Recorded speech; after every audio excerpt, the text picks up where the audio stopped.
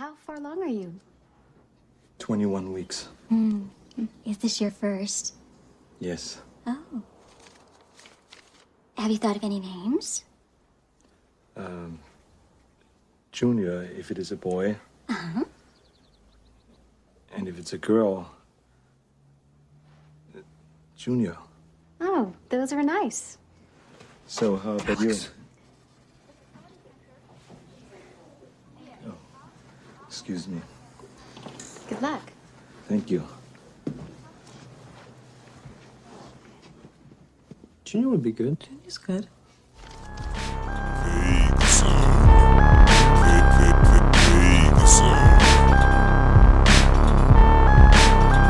Hello, everybody. Welcome to episode 124 of Vague Zone. I am Daniel. I'm Thomas. Today we are discussing Ivan Reitman's 1994 comedy Junior, starring Arnold Schwarzenegger, Danny DeVito, and Emma Thompson. Yeah. Before we get into the discussion, Thomas, will you read for us the synopsis?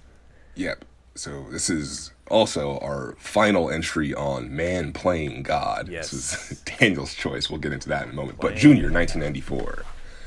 Rated PG-13. My favorite rating to say out, because I just love saying those things together.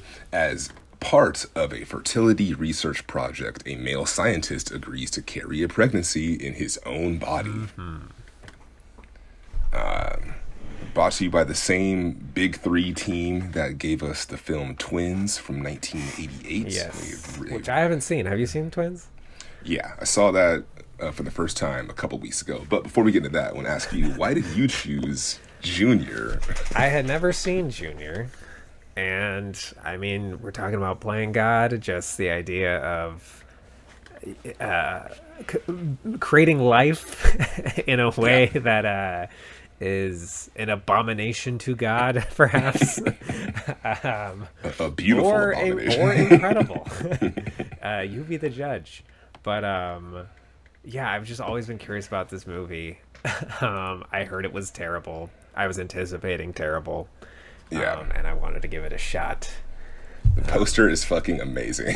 Danny DeVito is just so... The poster is just... I think I need to own this poster. Do you? In my life. Yeah, I do. Like, I definitely need to have this, like, in my studio. Like, I want that so badly. Bring a woman over and show... Be like, yeah, this is my room. Yeah. It's like, so, if you're not into this... This is kind of what I'm all about. Yeah.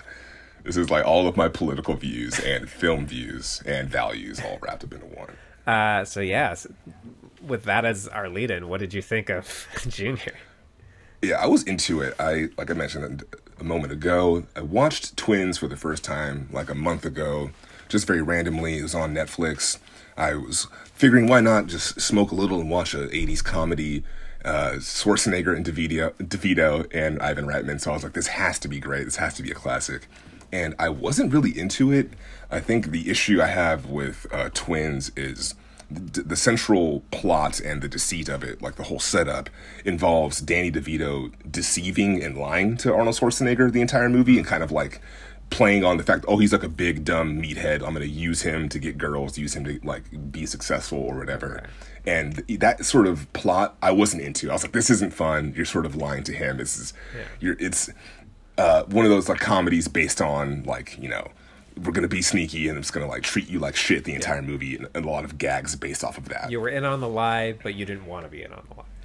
Correct. Yeah. And it's like Arnold playing a dumb character. And I much more enjoy when he's playing characters that are smart and capable. And like here, he's so many fantastic, like amazing line deliveries. One of which is my favorite, what I feel like is a reference to Twins when he's like, "You were trying to manipulate me." He's like, Danny DeVito's like just buzzing around him, like trying to convince him to do the pregnancy. Yeah, I love this. I really enjoyed it. I think this is, yeah. It's weird this is like the lower rated one and the one considered not as much of a success, because I feel like this is the film that is much more valuable and has aged better and is much more thought-provoking, has much more to say, and is a much more valuable thing than Twins, because here we have this whole male pregnancy thing, got this gender play, the whole thing about like who's playing what role between him and Emma Thompson's character, and it's very fascinating. And then this whole third act thing of him going to where it goes is very interesting. And I think it's it's a weird one. It's a weird one, but a good one. Yeah. I also really enjoyed it, which I wasn't expecting to. This movie has a 4.7 on IMDb. It has a 2.2 on Letterboxd. Yeah. I don't recall what it has on Rotten Tomatoes. Let me look it up real quick. I want to say it's in the 20s. Oh, it's a 39% on Rotten Tomatoes. Only 36 reviews, but 22% audience score. So people don't like this movie. Yeah, and Twins and Kindergarten Cop have like a 6. So those are kind of like, they're bad, but they're still sort of at least slightly better rated. Yeah. Sort of like maybe more nostalgia and shit. But this one I feel like is sort of lost in that.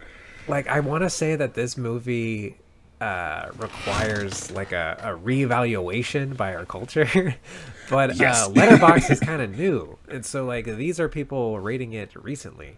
Yeah, because I find this movie so interesting that I was reading about Arnold Schwarzenegger said that one of the reasons he came on to do it is because it was going to be like a very pro-woman movie, and like what sold him is this idea that it takes the world's strongest man to be a mother. It takes the world's strongest man to do what a woman can do. Amazing. So I already find that really fascinating. I think it might be his best performance that I've seen from him, because we get to see him play an incredibly, like at the beginning he's pretty stoic, but then over the course of the movie he becomes very vulnerable, in touch with his emotions. The whole hormonal mood swings thing. He gives the pregnancy birth in this movie. And what I also find it very fascinating that this movie has such a bizarre concept, but it plays it pretty straight and earnestly, and it's kind of sweet and touching at times. It's not just like they took this ridiculous concept and then filled it with gags, because they could have done that. They actually tried to. They just like, I don't know. It's really interesting to me, the tone. And then I agree. I absolutely Emma agree. Thompson is operating at a level that is so above what everyone else is doing. It's kind of weird. Her character. I want to talk about her for a second, because I think her character is like, when she first appears on screen, I was like, oh no, I'm worried she's going to be kind of falling into these tropes. But then as it kind of progresses, movie kind of like suggests her and puts her in this role as like the bumbling scientist, male kind of deadbeat father, sort of, when she's like not picking up the phone and Arnold's like kind of like struggling emotionally, like looking for like that connection, and she's just like totally not picking up. There's like an amazing shot, which is like the most 90s thing ever. He's leaving her fucking voicemails, and we have a camera pan on the voicemail machine, like as like there's rain on the outside. It's just like a totally 80s 90s vibe of just like he is this forlorn lover trying to get back to like this person, and she's just like munching on apples and like just like doing science stuff, and like she just plays the role very nicely. But I think the last thing that I'm sure we're going to talk about is it's super queer. Like, it is a very queer movie. Like, it takes place in San Francisco. We got Arnold Schwarzenegger and Danny DeVito conceiving a child together, I guess you could say. They are... Arnold Schwarzenegger moves in with Danny DeVito, so Danny DeVito can supervise, because they're scientists. It's, the narrative justification is that they're scientists, but the way that they're operating is essentially they're a couple experiencing pregnancy. And then even, like, you mentioned Emma Thompson, her character even feels kind of queer, like this... I don't know, she's attracted to a pregnant man. She is this bumbling scientist. Like, she's never danced before. Like, she isn't fulfilling these sort of traditional concepts of femininity. She's playing the role from a couple movies ago, the man falling in love with a robot, and he's like the stumbling... Like, it's that role. Wait, which movie is this? It's a man. He falls in love with a robot. Electric Dreams. Yeah. It's exactly that. It is a little like Electric Dreams. Yeah.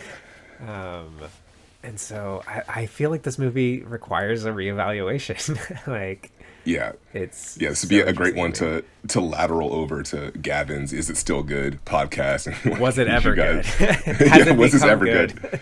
Yeah, it needs a double reevaluation. But yeah, Okay, yeah. So yeah, go ahead, take it away.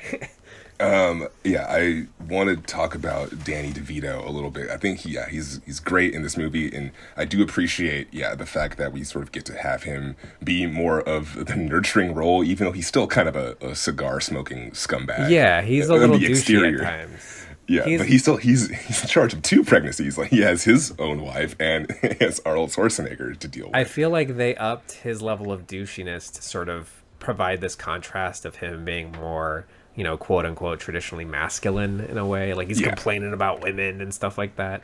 Yeah. I don't know, to contrast against this, super mensch, ubermensch, Yeah. who is, got a bun in the oven. Yeah, and I think it also, Dr. Larry also kind of plays into that demasculinization kind of thing, because the whole plot of his ex-wife Angela getting pregnant by someone in Aerosmith is like this whole idea of like that's he was fucking weird, cuckolded too. by someone else, and he's like throwing darts at the Aerosmith poster. I'm just like, what the fuck is going on in this movie? Like it's so 90s, but it works very well because he's throwing darts at each face because he doesn't know which one. That is a very bizarre plot line. Yeah, but it totally works because he's just like, just very angry at this band that's traveling around the world. Also, a quick nerdy thing: the actress that plays Angela, Pamela Reed, she plays Leslie Knope's mother in Parks and Recreation. Is another. Oh, okay. I saw her and I was like, I feel like I recognize you vaguely from a TV show I've seen much later. But yeah, I just find their dynamic really interesting and really nice, and I love when he finally moves back in with him towards the 45-minute mark when he kind of doubles down on taking the drug. And I think the movie really kind of kicks off when they fully embrace it, and then they get to the point where we get to have him physically showing the pregnancy. Then we get to like involve like the practical effects of like the scene, like the baby kicks, like really caught me by surprise when they have like little like that is a CGI baby Arnold thing, that dream sequence. Yeah, also my God. happens. Also, I was surprised I haven't seen that everywhere. Like, that Yeah, was the yeah. first time I'd seen that baby dream sequence, and it's like, how is this not just a meme that I'm constantly seeing? Yeah, definitely. Very, very strange, very bizarre. Because, Arnold has one of the best faces in movies of There all are time. so many It's moments just like- from this that you could pull and just throw up somewhere out of context, and Yeah. it would be so just him in the hospital bed holding the baby, being comforted by Emma Thompson. So Yeah. strange. yeah. Yeah, I'm trying to. I'm looking through my notes here. I have just DeVito complimenting Arnold's load written, written in my notes. Very crude. Yeah, I do appreciate when the movie does kind of just get a little crass with it. Like, give him a urine sample, and it's just like a massive beaker full of urine. It's like, he's Arnold Schwarzenegger. He's a humongous man, of course. Like this. It's weird when the movie decides to have gags, because there aren't. I feel like the dance scene with Emma Thompson is one of the first. Well, actually, I guess the dream sequence is kind of intense, but like the dance scene, it feels like it's the first sort of aggressively, this is trying to be comedic, trying to be silly moment with her having. They're meet cute too. Also, when she like rolls in on the large crate. Oh yeah. But I don't know that. It's more slapsticky. Yeah, That's like- her. I don't know, something about her with the toilet paper on her shoe and then kicking her shoe off. I was like, this is a little much. Like considering how And he's mimicking it. Yeah. considering how like so much of this movie feels sort of sincere. Like I feel like you could have just had the comedy play out of two people having never danced with each other. You don't need all of that. You don't need to be so extra about it. Yeah, correct. But also, this it's movie- fucking Junior. Like, Yeah, this movie has a lot of great like lines in it, but also with the the slapstick gags. I think those also sort of take it to this really cool, weird territory. A moment I really like is when they're having this romantic dinner and the camera's panning from right to left, and we start this couple with a lobster tail on their on their table, and the waiter picks it up. He's like, "Oh, I'm so sorry." And then he walks it over back to Diane in Alex's table. It's like, and gives her back the lobster claw. And it's kind of, she's like, "Oh, sorry." I like, clearly she flung it across the room. That's I'm interesting. Like, we're getting the punchline, but not the setup. Yeah. And it's like, it's also like a camera movement tied into this character. So it all kind of is motivated. It's not just randomly. So I'm like, okay, I'm happy with that. That works for me. I'm totally into that kind of stuff. A line I think that is really funny that caught me off guard. Towards the end, we haven't really mentioned Frank Langella as the FDA villain. I think he's playing a great straight role in this. But later, he finds out that they're sneaking this sort of experiments going on, and he alerts the press to sort of get ahead of it, sort of like be like, "Hey, like I have like this big medical thing." And then then Danny DeVito character, his character arrives with his pregnant wife, and the person in the crowd is like, "You promised us a pregnant man." It's just I just That love person that was kind of having a stuff. terrible day. Yeah, he was promised a pregnant man. He was not given one. Yeah, so I like this movie because it feels like it's in a weird era of mid-90s. It feels like a movie from the 80s. I feel like this obviously could have been conceived within the same coke-fueled bender that Twins was sort of conceived in. I wouldn't be surprised if it took years to get off the ground. Yeah. They're like, we'll do Twins. Twins is a sell, but Junior, that's a little harder of a sell. Okay, other weird things I have written down in my notes. The monkey, or the chimpanzee that they're trying to get pregnant at the beginning, just keeps showing up. It's a recurring character. Yeah. It is part of the lore of Junior. Shows up to Arnold Schwarzenegger's birthday. Yeah. Emma Thompson casually mentions that she was in love with her cousin.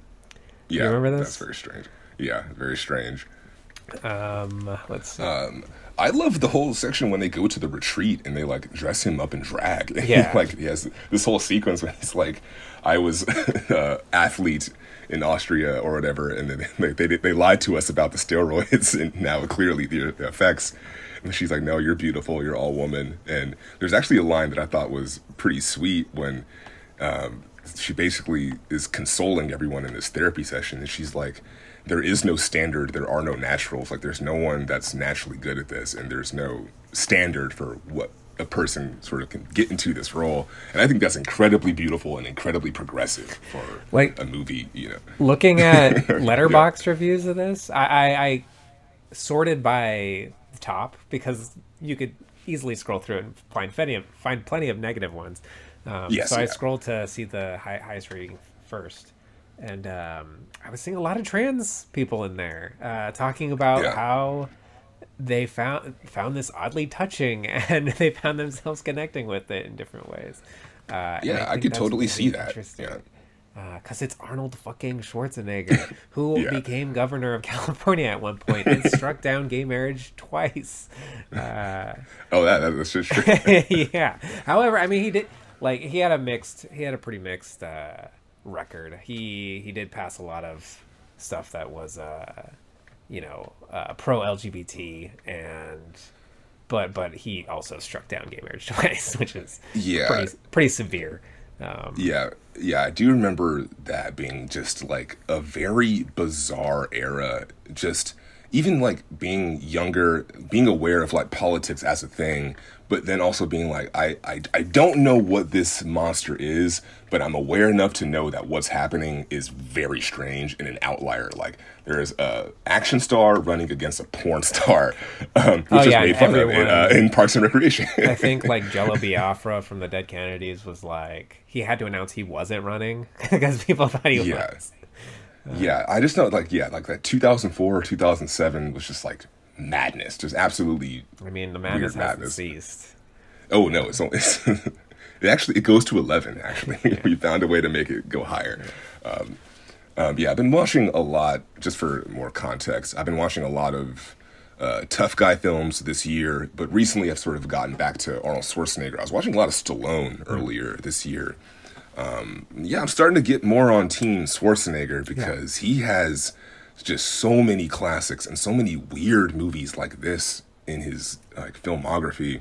Just watched Conan. I'll talk about that later. But after watching like Conan the Barbarian in Terminator, after like rewatching those movies, watching something like this is really awesome because it does show this like amazing range that he's able to do. And yeah, when you get to the end, I love the moment when Danny DeVito's character leaves him. I keep saying Frank, like he's not Frank from It's Always Sunny in Philadelphia. He's Danny DeVito. He leaves him at his office and he like sits him in his like the little lobby and he just like makes eye contact with all of the women around it. And then we cut back and then they're all just like buzzing around him asking about his pregnancy. And it's just like this great moment where yeah, it just feels very natural and it feels very like, I don't know, he sells it naturally in a way that's just nice to see. Killed it. Yeah, could you imagine Sly Stallone in this role? No, I don't think so. I couldn't imagine Sylvester Stallone. And Sylvester Stallone, like that first Rambo movie, I remember being so impressed with his performance in there because I always knew Rambo in pop culture as just this meathead who fires a bunch of guns off with his shirt off. And then you watch Rambo and you're like, oh no, this man has PTSD and it's like incredibly traumatic for him.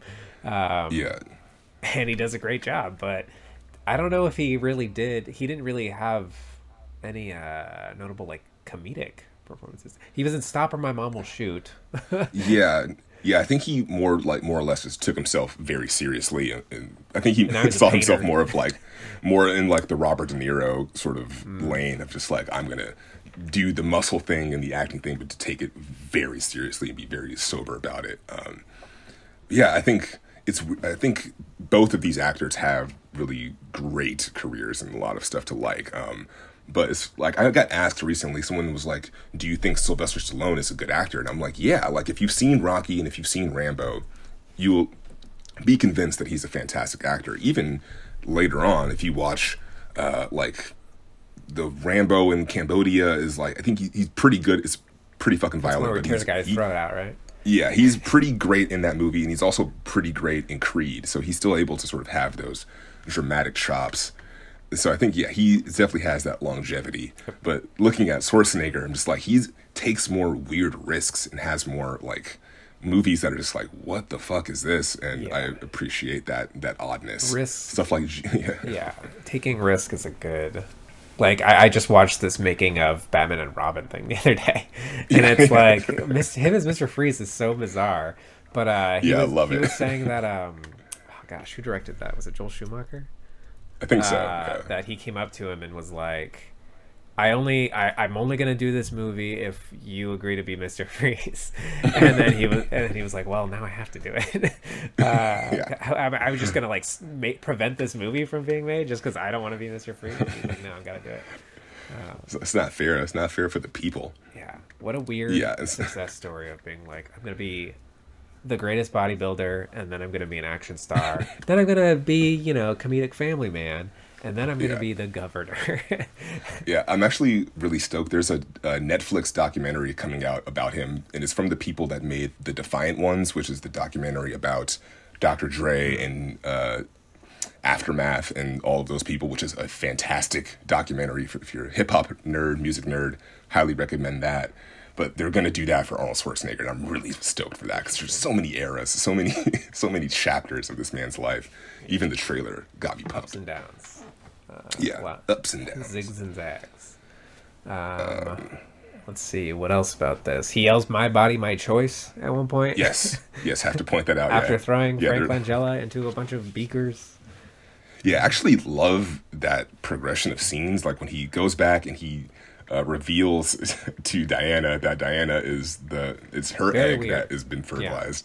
And then she sort of goes on this like rant about like pregnancy was this thing that was owned by women. It was like a women only thing, and she was like, "That's so male of you to take that away." And I was like, "That's a really interesting kind of like train of thought." And I was like, "Yeah, this movie needs to be like projected in theaters." It is. We need to have It is all over the place. It feels like because before the "My Body, My Choice" thing, there's a moment where Danny DeVito talks about like how basically we should have had an abortion, like we shouldn't have gotten this far. And then he's like, "Don't say that in front of Junior," or something along those lines. And so it's like, okay, now it's straddling the line between like pro-choice and pro-life in a very interesting way. The like what you just said about what Emma Thompson said, like very interesting. However, it also could be seen as like kind of a turf thing. Yeah. Like, so I don't know. Interesting conversations to be had here. Yeah, that's why I think her character is incredibly fascinating in this movie, because when they're at the retreat later on, they're having a conversation when they're totally down to go forward with the pregnancy. And she's like, first of all, she's like, I'm not going to, the first thing she says, she's like, I'm the mother and you're the father. She like lays out the roles very plainly. And then she's like, I'm not going to have a kid with someone I haven't had sex with. So we're going to have sex now. Sex and I was with like, a what? man. And I was like, what? Why did we see that scene? It's like, let's give us the hard. We should have had that, that, and it should have been like a really tender, like, yeah. Damn it. Yeah. Supposedly, this movie had an abortion in it at one point, and they had to cut it out and do extended reshoots. I don't know if that was at the end. I don't know where it would have factored in, but yeah, I don't know. I think right now it works very nicely because you have the dual sort of birthings kind of happening at the same time, and I don't know. I think it works very nicely. And then Caught me by surprise. You get that joke at the end about like maybe Danny DeVito will be the one to have the next kid. Now it's your turn. Where they've created a world where men can get pregnant. I think that honestly, like that would be huge for like women liberation. Like well, I've been chatting with some friends about how they need artificial wombs where you just like sling a backpack on and you can grow a baby because Death Stranding. Yeah, like pregnancy is not like it does wild things to a woman's body, to her hormones. It is dangerous in the United States to be pregnant. It's getting very barbaric these days because of the politics. Dude, when I was a young man, in college, and the first time I found out what birth control does to a woman's body, like my jaw dropped to the floor. I was like, "Are you kidding me?" Like, it's crazy. It's rough. It's rough, and it is very important that like this conversation continues in an uncandid, in a candid way, uncandid in the way where we can sort of be transparent and not be afraid to have these conversations, because people are literally dying and putting their lives on the line, cross state borders, cross state lines, just to have kids, and it's fucked up. We need the backpack womb, or just putting it in part of a man's gut, I guess.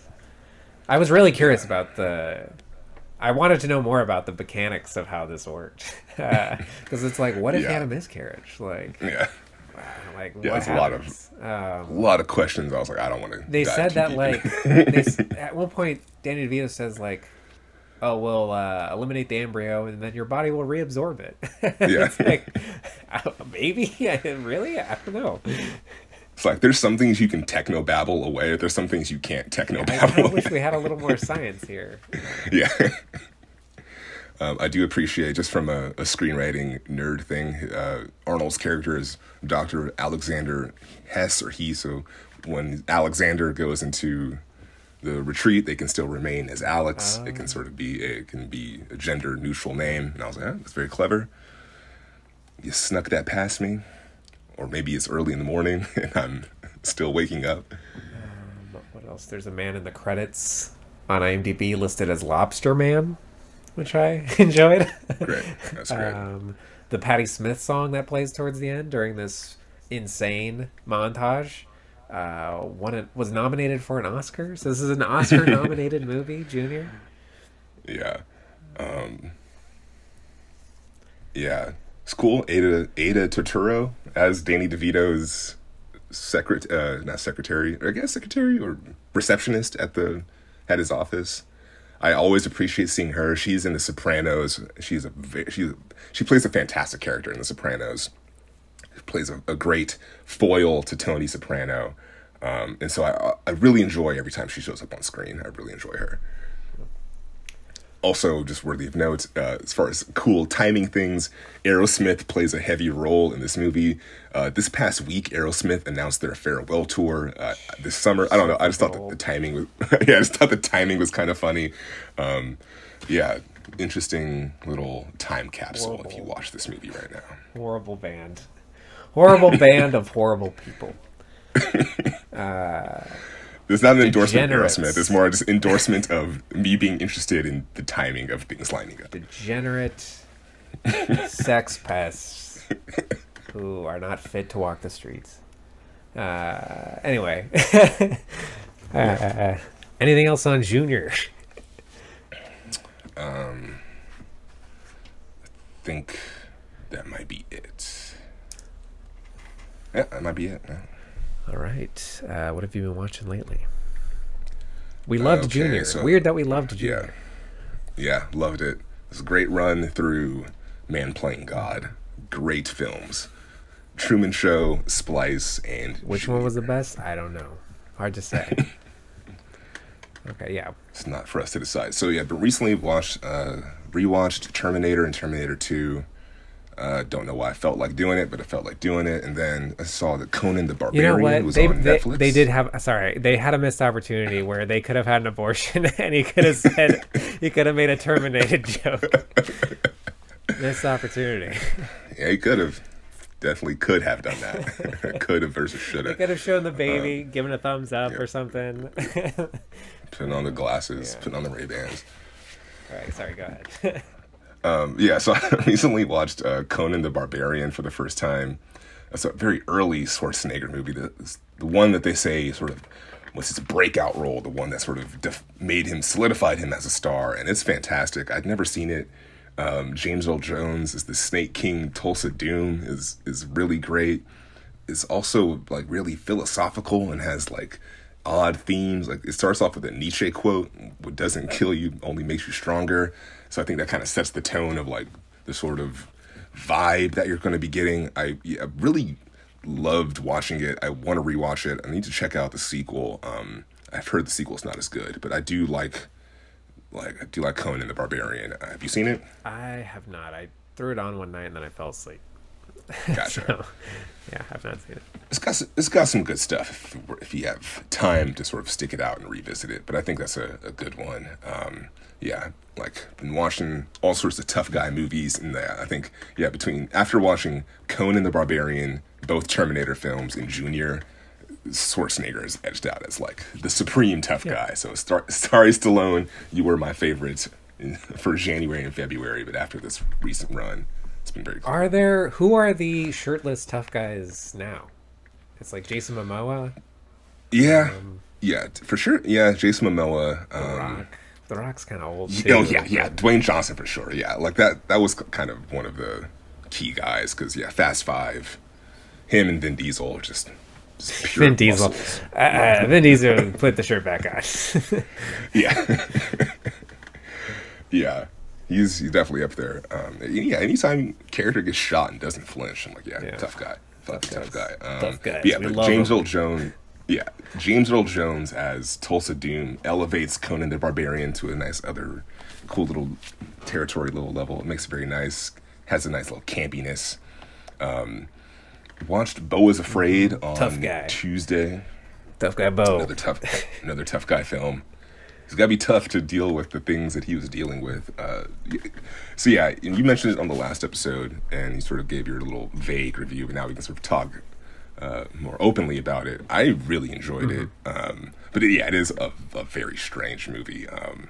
Yeah, and everything you said is definitely accurate about how it's about the agony of this human existence, and Ari Aster is definitely a humanist in a very dark way. But yeah, I think a lot of people have been saying, this movie is about anxiety, but I want to revisit it more and dig deeper, because clearly that is at large what it is talking about, but I feel like there's a lot of other weird things going on under the hood of this movie.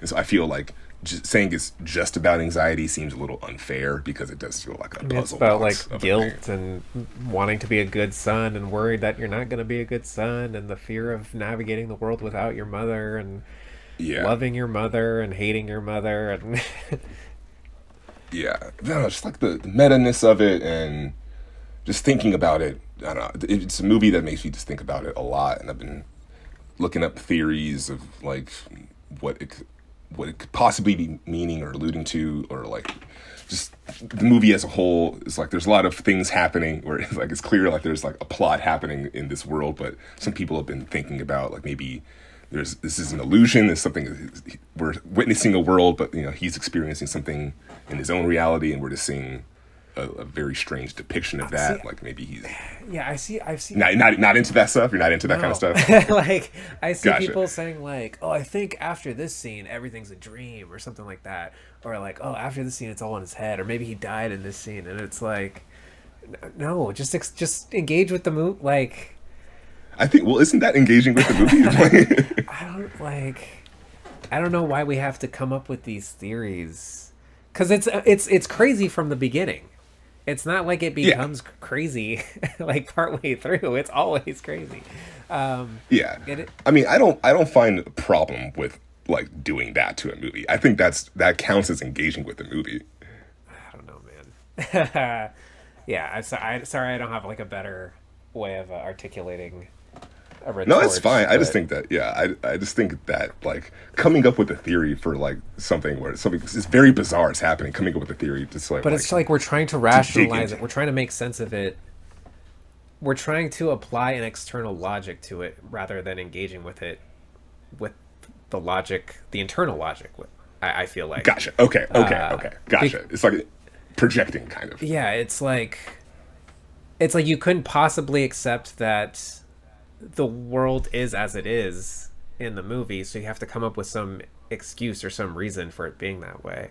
I don't know, like, because on one hand it's like that is what the movie is. It is externalizing the interior experience of the character. We are experiencing a heightened world because that is the emotional experience of navigating even the real world. Like it's everything is heightened because it the only way to express how fucking scary the world can be, how scary it is to think about outliving your mother but never being free of her because of the guilt that you feel about whether or not you were actually a good son, and like the only way to adequately express the emotional experience of all of these feelings is to create a world that is incredibly heightened, and lock your audience in it for 3 hours. I don't know. Does that make sense? No, that it does make sense. Yeah, I think I am kind of looking at it on both sides of the aisle, where I'm just like, I do understand that train of thought, but I'm also like, I do appreciate stoking the fire of people being like, well, what about this? What about this? I'm down for those kind of theories, because I think that is where we sort of get into really interesting territory and like conversations about these movies, because seeing it just one way is totally fine. But I really like the idea of being like, well, like hearing someone like totally out of left field and being like, well, I saw this completely differently, and I'm looking at this from something, maybe they are projecting their own like thing onto it, but I think that allows it to sort of unfold in a way that is very fascinating. Yeah. I think maybe I'm thinking of like specific things I saw, and that is why I'm having such a repulsed reaction.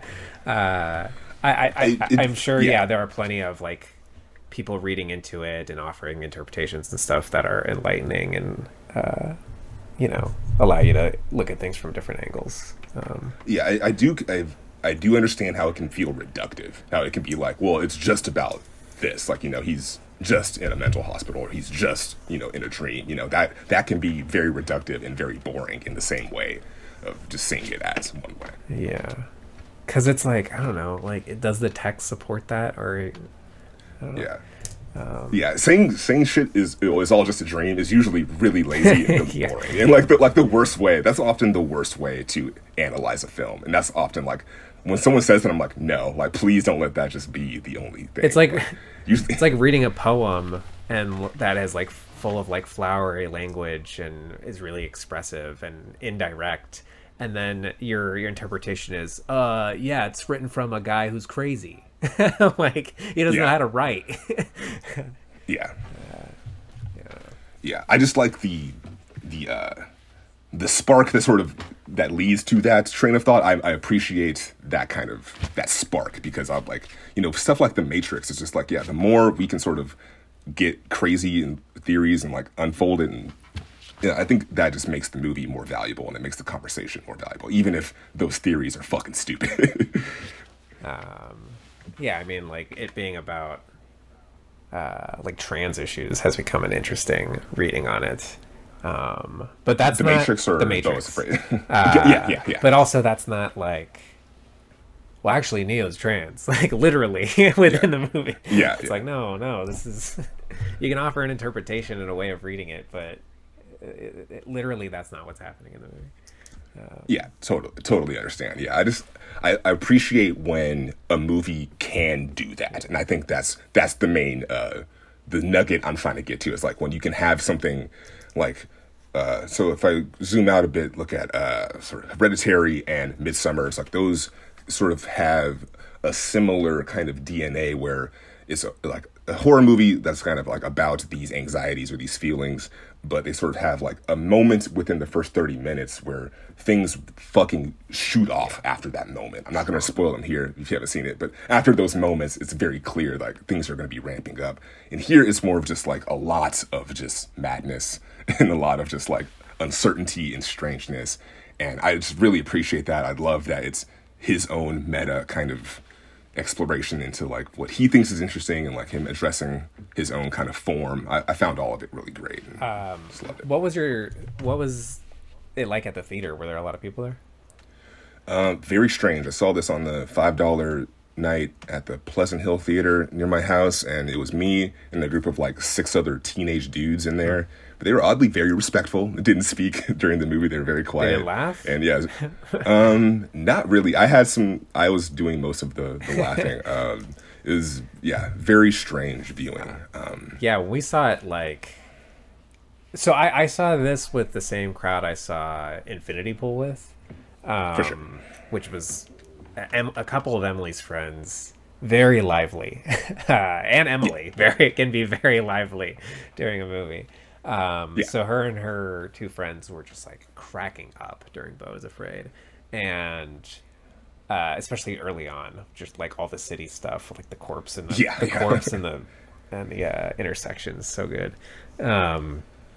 But by the end of the movie, there were no walkouts. Like there were like plenty of people behind us, and by the end of the movie, everyone felt like they were kind of like cracking up and like cackling throughout this movie. Having a great time. It was a little long. I definitely felt the runtime within the last 20 minutes.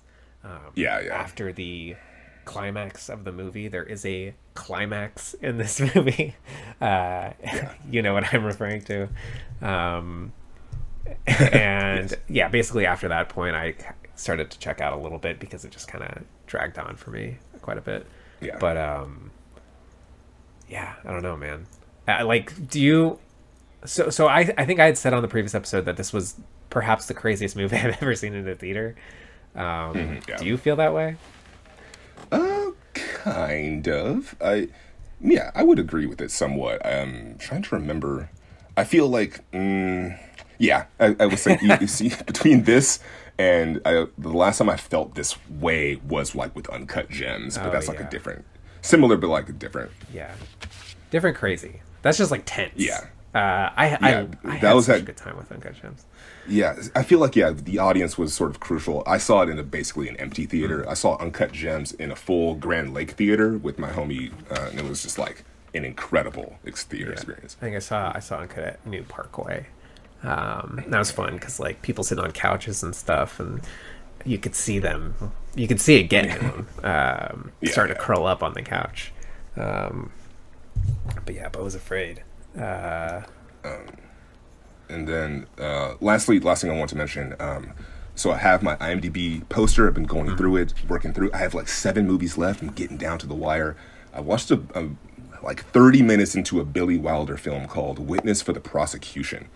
And I want to mention this because I was watching it the other day and a weird thing happened, which doesn't happen very often. As a hip hop fan, I found like a sample for like there's like a group called Madvillainy. Madvillainy is composed of MF Doom and Madlib. Madlib is a very prolific producer known for his sampling techniques, known to fly to Russia, Brazil, all over the world to go to obscure record shops to buy records, just to go crate digging to find obscure samples. That's the context. So in Madvillainy, which is considered one of the greatest hip-hop albums and greatest albums of all time, there's tons and tons of samples woven into this album. And so discovering one of those randomly in a movie felt kind of special. Usually like finding a hip hop sample in the wild is always like a cool nerd kind of moment, especially if the sample is obscure. So the sample in question is two people saying, "How do you do?" to each other. So I was really like, kind of blew my mind that I was like, it kind of popped up randomly in this movie. And I had like this great hip hop nerd moment when I was like, that is exactly the same "How do you do" that is used in this Madvillain song. And it's just this great intersection of my interests, but also just like the magic of what makes hip hop so special is like these like treasure maps, like these like little treasure hunts that you can get of like trying to find where these things are from, and stumbling upon it on accident was just like amazing. And so just had like I posted it on my story, and some of my friends who like are like big MF Doom fans, they were like, "Holy shit, like that's amazing that you like discovered that." And so got a little bit of a confirmation from some other hip hop heads, and I was like, yes, I found a sample. So very happy. It's cool that. because it's like engage. Like one of the great, this has been coming up in regards to conversations about AI art and stuff lately. But like when you engage with art, you're engaging with a person. You're understanding what they value, what they care about.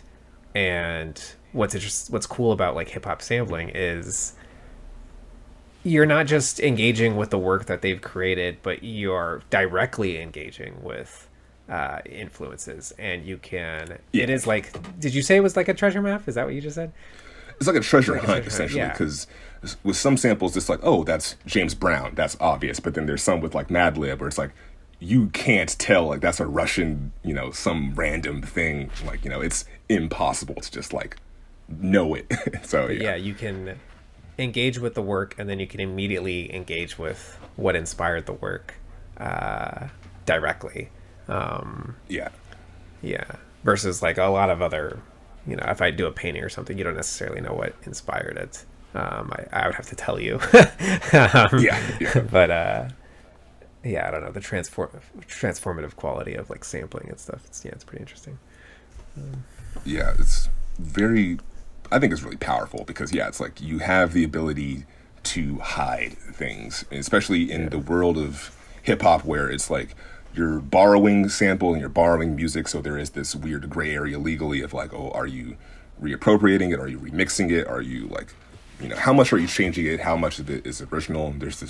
The debate has continued on even till this past week, where Ed Sheeran won a lawsuit against Marvin Gaye's estate over this whole debate over, was his melody too similar to his? And so this is a conversation happening right now. And a lot of hip hop people are they take pride in their obscurity. And so to find something amidst that obscurity randomly while I was watching this set movie from 57, I was just like, I almost brought a tear to my eye. I was like, this is great. This is like why I'm on Earth. This is the shit that I fucking love. And so I was very happy.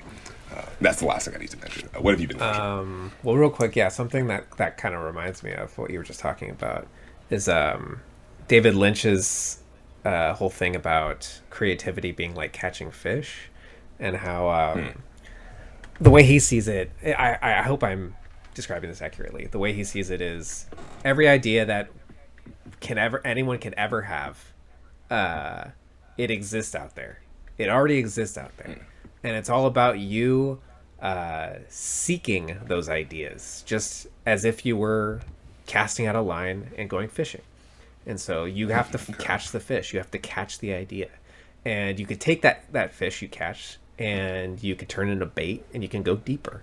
You can go deeper and deeper and catch bigger and bigger, deeper fish. And the deeper you go, the more complex these creatures become.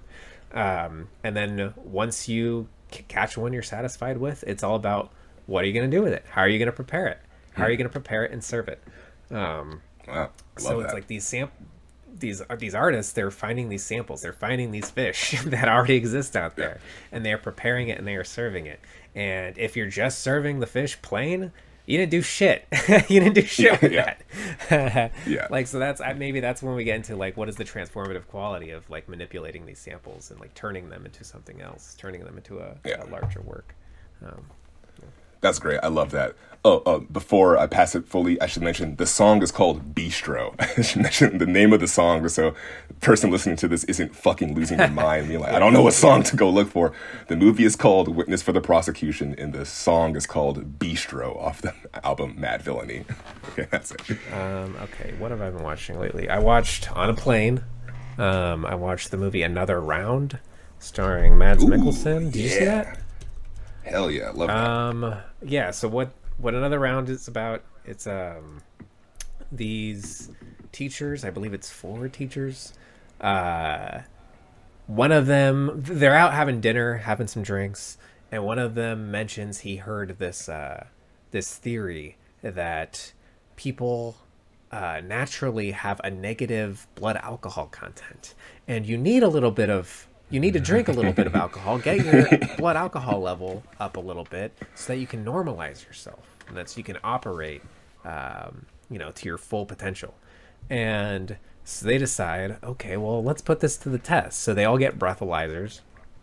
They all start drinking throughout the day, making sure they hit a very specific blood alcohol content. And they do this while they're teaching. And they find that it works. Like, they become better teachers.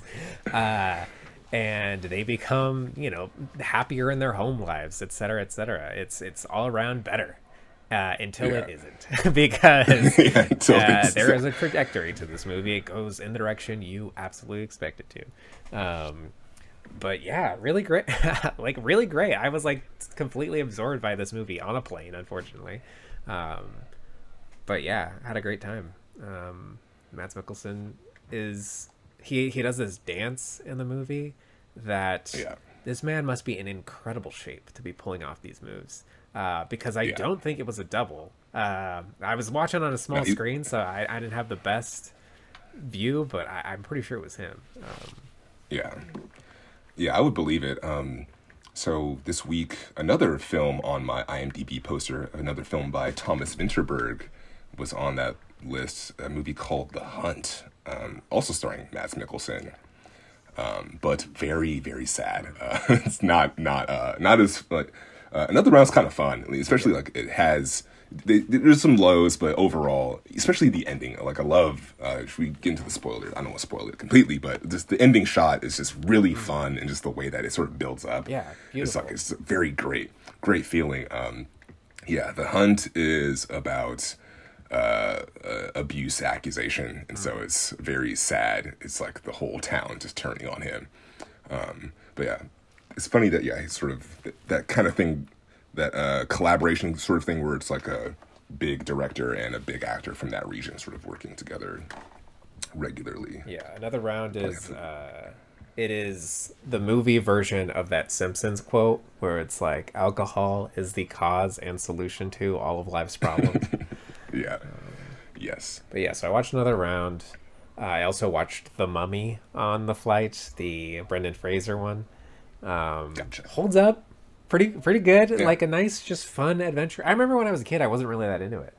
I think I saw some special about like how the special effects were going to be revolutionary or something. And so when I went to see it as a kid, I was like, that doesn't look that great. But now as an adult, I'm watching it. I'm like, this holds up really, really well.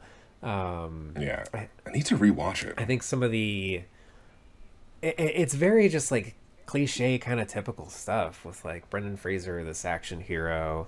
There's a damsel in distress, unfortunately.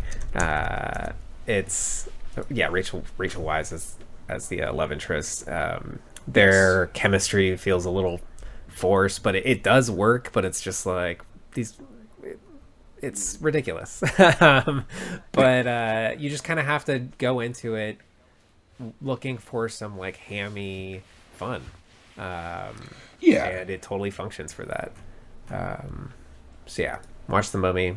Still Yeah, I need to revisit Yeah, it. My friends were big on it. Yeah, if you know what you're in for, if you're on board to get into that thing, totally good time. And then yesterday or the night before was the release of Zelda Tears of the Kingdom. So I Yeah. just started that. Do you have a Switch? Nice. I Okay. do. Did you start it? No, I'm very behind on my Switch playing. I think I play my Switch like once every like 8 months, which is Yeah, I not haven't great, touched it in but- a long time. Ever since I got the Steam Deck, I've like not touched much. But yeah, Tears of the Kingdom, bought it day one, and I can confirm it is good. It is. Sweet, It is yeah. Breath of the Wild with. I don't know how many hours in I am. I'm probably only like 4 hours in, maybe not even that. But they still haven't introduced the, what do you call it, the kite, you know, whatever you use to go soaring through the sky in Breath of the Wild. Yeah, they have yet to introduce that in this game. I'm hoping that it makes a return because I'm kind of desperate to use it. But I think the reason they've withheld it is so that you are forced to get creative with your navigation. Because a big part of this game is they introduced this mechanic called Ultra Hand, where you can Yeah. pick up objects in the environment, combine them together, and make your own little machines and mechanisms. Genius idea. Yes, like you can chop down a couple of trees, put them together, find a sail on the ground conveniently right next to these trees, attach it, you got yourself a little boat, go sailing. You can pick up there are these little fans that you'll find lying around, pick them up, attach it to a piece of wood, attach some wheels to that piece of wood, and now you got yourself a little car. You're driving around. Yeah, little things like that. You could pick up another piece of wood, attach 4 fans to it, stand on top, aim those fans at the ground, stand on top, hit it. Now you're flying through the air. Built Yeah. yourself a little elevator, basically. So much stuff. So much room for Yeah, activity. it's very rewarding for puzzle solving because you're met with a puzzle. You know what needs to happen. You don't know how you're going to get there, so you just look around and see like, okay, what can I do? Can I build a bridge from here to there? Can I build a ladder? Yeah. So far, good time. Nice. Not as weird as I was hoping because I was kind of hoping they would do a thing where it's like Ocarina of Time to Majora's Mask, how they got like very weird Yeah. with it. But yeah, this feels less about like pivoting and more about expanding, which is cool. Yeah, when I saw the trailer for it, I was very skeptical. Breath of the Wild was an awesome experience, but it is not without its faults. There's some things about that game that people were very vocal about changing. The weapon degradation. One of which is the weapons breaking.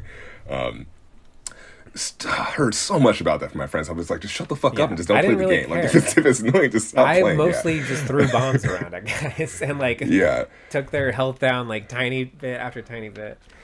It's like, maybe the game is hinting you don't use swords all the time, you fucking barbarian. Like, it's like, god damn it. Like, those conversations were so annoying. And so when the trailer came out and they showed the God Hand thing, I just did a soft little golf clap. Because I was like, Nintendo, whoever came up with that idea, give them a raise, send them to Fiji, give them a vacation, because that's a brilliant, genius, small addition just to make the entire yeah. world even bigger And sandbox. like I have like an abundance of weapons now. Like I'm constantly having to throw weapons away because I'm finding new stuff. And so yeah, there's this element called fuse, which is another power you have. You can fuse 2 items together. So I pick up a stick, fuse it with a rock. Now I got a stick with a rock. So it's like I could either attack guys with a stick, or now I can attack guys with this like hammer that I've created. And the hammer has greater durability. It's not going to break immediately.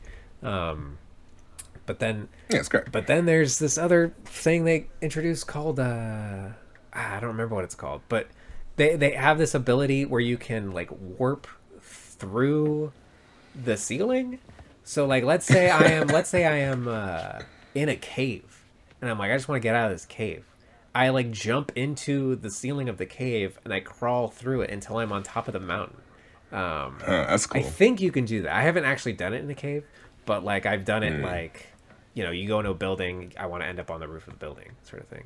And it is limited. It has to be like, I don't know, maybe like 20 feet above you in order for you to, because Link is jumping into this thing. Like, Gotcha. Yeah. so yeah, there is a limit to how high up it can be, but yeah, that I'm really interested in the ways that all of these different mechanics are gonna just break the game. Like, what are speedrunners gonna be doing? Yeah. Because I'm pretty sure I've already like sequence broke once and like ended up in a place I wasn't supposed to. Well, gotta love it. Fuck that sequence. I'm testing a game for work right now, and I have the ability to press the cheat button to do that. So I was breaking my own game while playing it, and realizing I was like, I should actually be playing this because I'm going to get through dialogue, and I was just skipping through furiously like a child. Gotta love it. Gotta love it. Should we roll some dice to see the next scene? I have a piece of the die in my hand. I have the list in front How of are me. we feeling about the list? Is there anything that we want to add here? Switch out? Well, 21 and 29. I mean, it's a 20-sided die, so. Oh, gotcha. No, I think it's fine. Just gonna give it a roll. 3. Oh no, we already. Oh yeah, we Playing God. playing God again. Okay, Playing God. I'll remove that. Which one of these ones on the bottom do we want to add? Underdogs. Okay. Underdogs, yeah. Okay, so that's not what we're doing. We're just adding it to the location that Yeah. Playing God was in. Okay, let's roll the die. Big money, no whammies. 1. Coming Coming of of age. Coming of age. Seems kind of a boring one. Reroll. Coming of age. We reroll. No. We'll stick with it. Okay. I'm sure we could come up with something cool.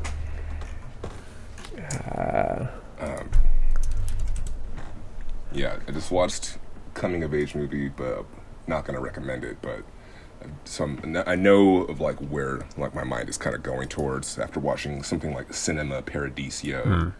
I'm thinking some kind of like something about the magic of growing up.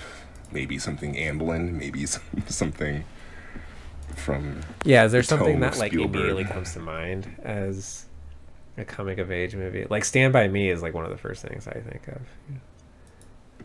Yeah, that's a good one. Yeah, I have to ponder it because I think of a lot of different like. There's a lot of ways to do coming of age. Like, Superbad was one of the ones I think of because that was my quote unquote coming of age movie, like in high school. But then I don't know, maybe something like even like The Lion King kind of counts, right? It's like you're sort of growing up from a boy to a man. Every movie kind of where thing. Yeah, like every movie kind of has that. where the main character's parents are murdered. Like, Yeah. let's see. I'm trying to see if there's any movies that are like coming of middle age, because I think that's interesting.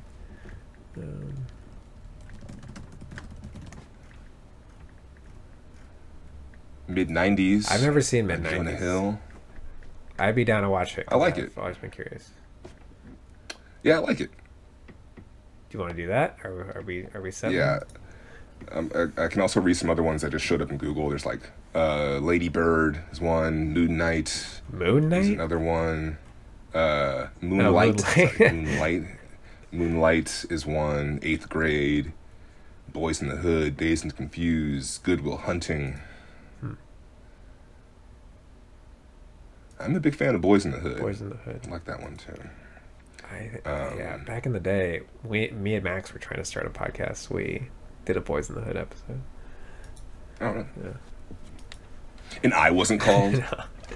Friendship over. I'm trying to think of how long ago that was. That's a long time ago. Yeah, but I think mid-90s is a good place to start because it's good. It's A24, Jonah Hill.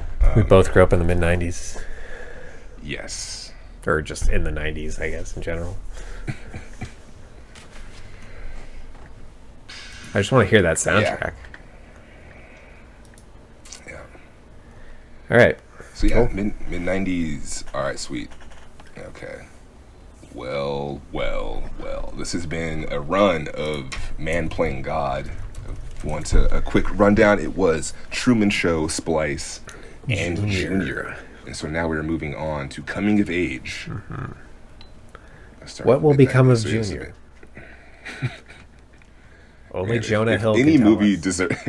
If any movie on the planet Earth deserves a legacy sequel and a return to theater run, 35 millimeter, it needs to be Junior. I mean, maybe the new Beverly will play it or something.